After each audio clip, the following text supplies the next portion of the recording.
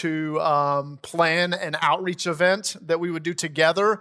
And all of that laid the groundwork and the framework for our two churches to merge together finally in June, little less than 2 years ago. And so considering the last 2 years, wow, look what the Lord has done.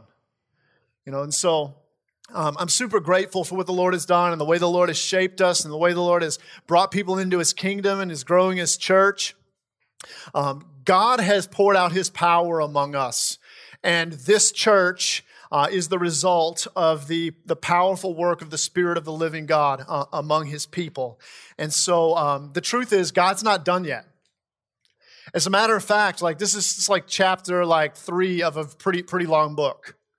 And so we're really excited to see what God might have for us in the future. So don't just pause and be wowed by what God has done, but I want to encourage you this morning and embrace with great hope what God is going to do in our community and our city in the days ahead. So a couple of weeks ago, Pastor Augustine in his sermon began to talk a little bit about a new statement that would be a kind of an identity statement for us, like who are we as a church? And so he introduced that. It was pretty quick. We blew by it pretty fast, but we wanted to take just a second and talk about it. And this morning he mentioned that it's that Metairie Church is a community of disciples on mission. And so we're going to begin this morning talking about what it looks like to be a community together. And so our hope is in the coming months as we do other Big Breakfast Sundays that we can focus in just a little bit on other aspects of who we are as a church and just take a moment to remind ourselves. But this morning I want to focus in on this idea of the church as a community or the church as a family. Our hope is that you begin to see that we're a community of disciples on mission. We're a community of disciples on mission in slides and, in our sermons and in our conversations with one another, maybe in T-shirts and coffee. I don't even know. But our hope is that it's something that's not just something we talk about, but that it's an identity that we embrace, that we are a community together that Christ has saved, that we are a group of people that are seeking to become more like Christ through biblical discipleship, that we're on the same mission that Jesus came to accomplish in the world, and that is to bring the hope of God's salvation to the earth. And so we're a community of disciples on mission. So this morning we're going to talk a little bit, we're going to set aside our Who's Your One series for just 1 week. We're going to come back to it next Sunday, and we want to take just a minute and talk about this idea of the church as a community. Pause for just a second. Look into all the faces at your table. Just take a second and do it. You can smile, let them, interact with them. Now, look around more broadly. See that there's other tables around the room. Look at some of those faces. Here's what I want you to know. These are your people. Now, we think we have all kinds of people in the world, and we do. We have biological families, and we have people that we went to college with that we're friends with, and we have these different groups. But in the kingdom of God, these are your people. If you're a part of this body, if you're a part of this church, a member with us, these are your people. They're your people. The church is divided into, is one big, great, grand family. The Christian church worldwide. But God has designed the church in such a way where He has created small local communities within this family that identify together, that love one another, that serve one another, that walk life together. And God's intention is for us to be intentional in each other's lives and that our lives are pointed towards the eternal things together. All those other relationships, maybe your biological family, if you're in a family that is Christian and is intensely focused on the things of the Lord.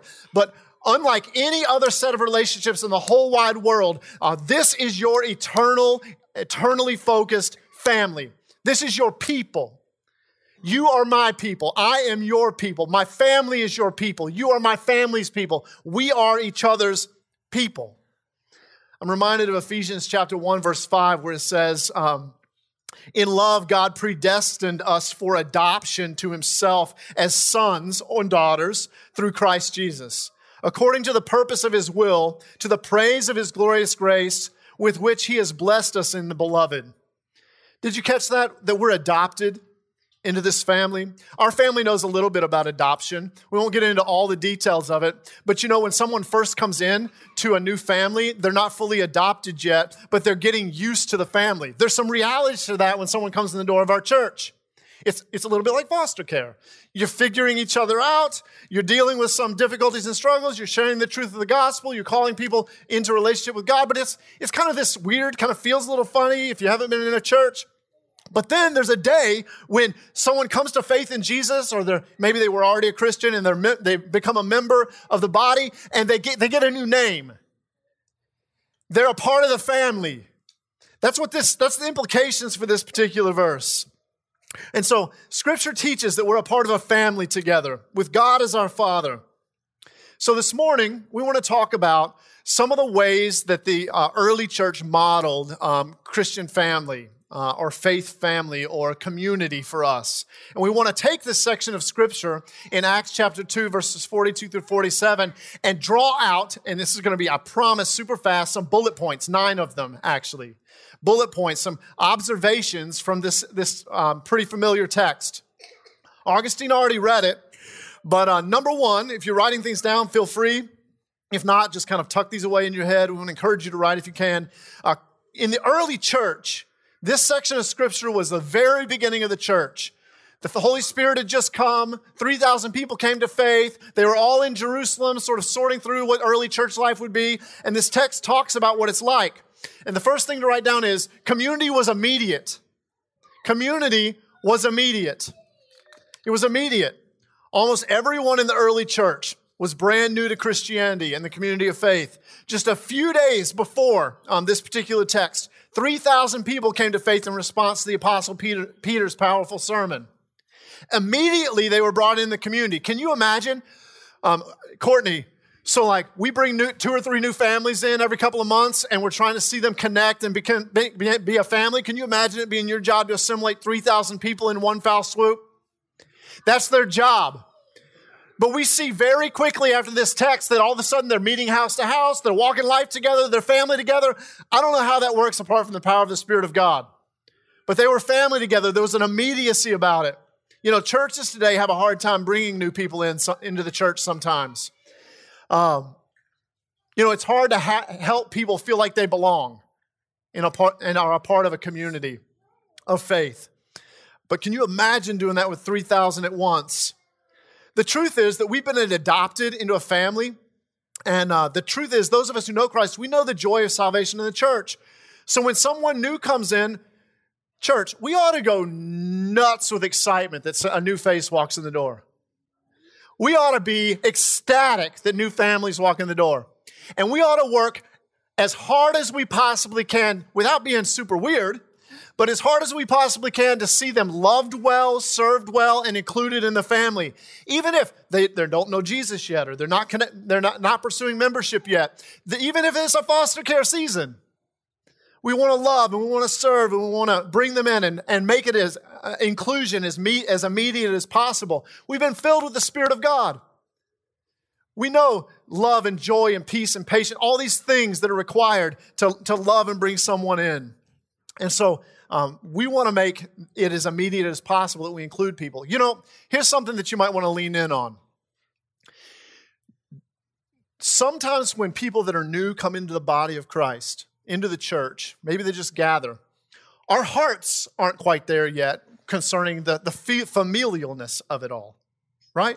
Because they're new. We don't know them. They don't know us. We haven't walked together. But you know what? You can walk as family and let the Spirit cause the heart to catch up. And He will, because God's given us the love that we need to embrace people, not just with our actions, but embrace them with our hearts. And so I want to encourage you, step outside of yourself, step outside of what might feel normal in relationship building, and begin to build into people who are brand new in the life of the church. Because community in the early church was immediate, and we need to work. And I'm so thankful for Courtney and the work that she does in hospitality. It's part of the purpose of what she does. We need to work together to bring people in and help them feel loved. Second, community is committed. Do you notice the text says that they devoted themselves? In other words, they were committed. They were committed to the body of Christ and to the essential functions of the church. They were committed because they knew they deeply needed one another. They were being persecuted as they were sharing Christ and people were coming to faith. There was no, there's a football game on today, so I think I'm going to miss church. There was none of that in the early church. There was no, I was too tired because I was out too late with my friends last night. No. There wasn't any I'm just not feeling the Jesus thing this week going on. No, these people were dealing with some difficulty because they'd chosen to follow Christ Jesus, and they knew that they desperately needed one another. And out of their desperate need for one another and for the Lord, they were deeply committed to the gathering of the body. Did you notice that in the text that they didn't gather on Sunday and maybe Bible study during the week? The text says that they gathered day by day. Day by day. We got it pretty easy. We're gathering maybe 2 times a week. But the truth is, the deeper we recognize our need for Christ in the church, the more deeply committed we'll be to the gathering of the body. And so the early church, they had a deep need for Jesus to survive, to know joy in their suffering. Did you know that your need's not any less? It's just that sometimes we don't recognize it. And so recognize your deep and desperate need for Christ and His church. Be committed like they were. Be devoted like they were. 3, community was also intentional. Do you notice that there were 4 things that they did together over and over and over and over and over and over in the text? It was intentional. The text says that they were devoted to the apostles' teaching. The way that we might understand that is learning and growing in the Word of God. They were devoted to fellowship. In other words, they were devoted to the relationships that they walked within the context of their community, of their faith community. They were deeply devoted to building those relationships and having intentional relationships with those people. 3, they were devoted to the breaking of bread. This breaking of bread is a reference basically to communion. Did you know today we're celebrating every one of these 4 things? Towards the end, we're going to celebrate communion together. We're learning from the Word, apostles' teaching. We are fellowshipping and being intentional in relationship with one another around a breakfast meal. We're going to break the bread of the body of Christ and the wine later on today as a part of this service and celebrating communion, remembering what Christ has done. And the last one says, and they devoted themselves to the prayers. They were seeking God together in prayer constantly. And here in a few minutes, we're even going to encourage you around the table to share a need and to pray for one another. And so, these 4 things were essential functions of the church, and we're practicing them today. When we gather for small group, or we gather for worship, or we're gathering for coffee, or having dinner with friends, these are the things that we ought to be including day in and day out. We need to be intentional in our effort to be disciples and to walk as disciples of Jesus. Some Christians don't really think they need community. It's a common thought. They think, I can learn on my own. Notice I'm kind of working through these 4 things. I can learn on my own. I've got friends already. I don't really need to gather for worship. I can worship on my own. I don't need to pray with others. I can pray on my own. I can listen to Christian radio. I can find a sermon on a podcast. I can do all this stuff. I can do this on my own. I'm cool. But church, that's not how God designed this thing. In repentance, when we come to faith in Jesus, we certainly are repenting from our sinful, self-focused lives and turning towards Christ Jesus. But did you know that we're also turning into the church? We're turning away from living isolated or community kind of relationships in the world-centered lives, and we're turning towards walking with Christ and being supported and surrounded by the people that are part of the body of Christ, our local church. Because all of a sudden, we need those people because all these other folks that we turned towards Christ and away from, now they're people we want to be the hands and feet of Jesus to share the good news and the hope of Christ. So the purpose of those relationships change. And so we can't fulfill the purposes for which we were created apart from the community of God. So let's be committed. Let's be intentional. Number 4, community was in awe. I love this part of this text. Verse 43 says, and awe came over every soul. The early church was in awe of God. Some of them had seen Jesus raised from the dead. They're now relating to God by His Spirit through the sacrifice of Christ in a brand new way, in a direct way, in a loving way, in a beautiful way. God was their loving Heavenly Father, and they're receiving daily that Father's love, and they're in awe of Him. They're in awe of Him. Each individual was not in awe on their own, like in isolation, but the text implies that they were in awe together of God. Their community and their fellowship and their discipleship and their worship, as they did those things together, they were encouraging a grand view of God, a beautiful view of God, a high view of God, and together they were in awe of God. It was a communal awe, a body of Christ's awe, not an individual awe. Individual awe certainly existed, but the implication for this particular text is that they were in awe. It came on every soul in the body of Christ. You know, in community, in the church, our teaching ought to invoke awe. In the church, our fellowship ought to invoke awe of God. Our worship and our celebration of communion ought to invoke awe of the grace and mercy of God. Our prayer lives ought to invoke awe. When we share prayer needs and we see God move among us through the prayers of His people, we ought to be in awe of who God is. As we share those needs confessionally and we see God move, it ought to bring about greater awe for God. Number 5, community was powerful. Verse 43 continues, and awe came over every soul, and many signs and wonders were being done through the apostles. When the church is filled with the Spirit of God, when the church is living and loving in unity, great spiritual power exists in the church. Power that defeats sin, power that heals sickness, power that leads people to lay down their old life and take up a new life in Christ Jesus. When we're in awe of God and we're walking in community together, God does great things through a church that has a high and awe-filled view of God. I don't know about you, but I want to be a part of a church that is constantly seeing sin defeated, struggles defeated, sickness healed. Be a part of a church that's involved in a major spiritual awakening in our community where people are moving from spiritual death to spiritual life in Christ Jesus. I want to be a part of a church like that.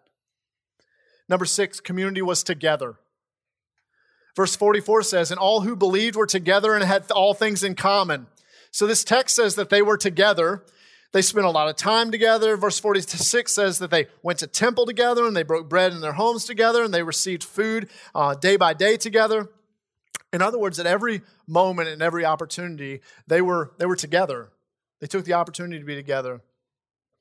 And not just physically, but as they focused their minds and hearts on the truth of God's word, as they were in awe of who God is together, they were also not just physically together, but they were of one mind and one heart together in their love, in their belief of God and in their love for God. They were together. Church, one of the things I'm grateful for is our sense of togetherness and unity and love for one another, but we can always do better in the area together. Number 7, community shared provision. Verse 45 says that they were selling their possessions and their belongings and distributing the proceeds to all that had need. This isn't some sort of like Christian communism. What this basically means is anytime there was a need in the church, they were willing to make sacrifices of their own lives and their own provision and their own resources in order to meet those needs, to make sure that no one in the body had a need, that they weren't hungry, that they weren't without clothes, they weren't without shelter. The community shared provision together. Number 8, the community was joyful. The text says that they had glad and generous hearts. They were filled with praise to God, and all the people favored them. Man, that's pretty cool. I don't know about you. I don't know if you struggle with joy or not, but let me tell you, if you're joy deficient, recognize first the greatness and the goodness of God. Recognize that He has chosen you to be adopted into His family, and recognize that there's great benefit to being a part of a family of God who wants to continually point you to the things that will lead to greater joy. God's given you everything in salvation and in the church and in His Spirit and in His Word to bring about a joy-filled life. He's done that. The early church was filled with joy, and we have the opportunity to be filled with joy. If you're struggling with joy, I want to encourage you, dive deeper into the community of faith. We will teach you. We will point you to Jesus. We will encourage you. We will remind you of what Christ has done. We will pray for you, and joy will grow. Joy will grow. The last thing I have on here is that community was impactful. Community was impactful. The very last line in the text says, and the Lord added to their number day by day those who were being saved. You know, I do think that there's things that we should be doing to see others come to faith in Jesus. I mean, as a church, in this series we're in right now, we're identifying one person that we're praying for and we're encouraging and we're sharing Jesus with them as much as we possibly can. We have a responsibility in that. But you know what? There's also an environment and a reality to our lives that needs to be true. If we're going to make an effort in a particular person's life and we bring them in here, we need to be a church that is living this community thing out. Because the truth of the matter is, that early church community, it was weird in the world of that day. They were calling each other brother and sister. Imagine this. They're calling each other brother and sister. No one did that. They were drinking wine that they talked about it representing someone's blood who had risen from the dead. Weirdos. You know, it's revolutionary, it's strange, it's unusual. But for some reason, people were drawn into that community. People were being saved, they were being redeemed, they were being forgiven, they were being included. And a movement, worldwide movement began. Resting on the truth of the gospel of Jesus Christ. And so let's make an effort to see people engage with the truth of the gospel of Jesus and embrace Christ for their whole lives. But let's also make sure we're the kind of community of faith that causes people to go, wow, I want to be a part of that. I mean, I think days like today aid us in that, you know. I know that there's a handful of folks that are kind of new to the church and like, this is so strange, but it's kind of cool. You know, we want to be the kind of church that demonstrates love and demonstrates care and demonstrates the beauty of Christ Jesus. So here's the deal. I'm praying, Augustine, Laura, other leaders in the church, we're praying that we would be a community of faith, that when people engage here, when they see our love for one another, when they feel the love of God through us, that they go, God is here. God is among these people. We want to be that kind of people. And so this morning, I want to invite us together to spend just a couple of minutes asking the Lord to lead us to become the sort of community that demonstrates the goodness and grace of God day in and day out. Can I pray for us? Father, thank you so much for this church. I thank you for all the ways that this church demonstrates the beauty of Christ Jesus. Father, I pray that even today, people who are new to us, maybe there's people in the room that don't have a relationship with Jesus, they would feel the love of God in this room and that it would compel them to want to know more about Christianity and know more about walking life with Jesus. Father, in the ways that we need to grow in our demonstration of the beauty of God in our community of faith, Lord, lead us and guide us. Help us.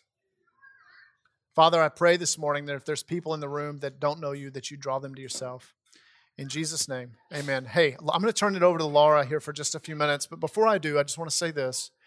If you're here today and you're new to Christianity, maybe you know you're not a Christian and you're kind of checking this thing out, if you have questions or you want to talk to someone about what it looks like to be a part of the family of God, the body of Christ, what it looks like to be one of God's children, adopted son or daughter, just know, Pastor Augustine and I and Laura and other leaders in the church, nothing gives us greater joy than to get to talk to you about those things. And so after we're done today, would you just come find me or Laura or Augustine and say, hey, I want to enter a journey where I'm figuring out what it looks like to know and follow Jesus.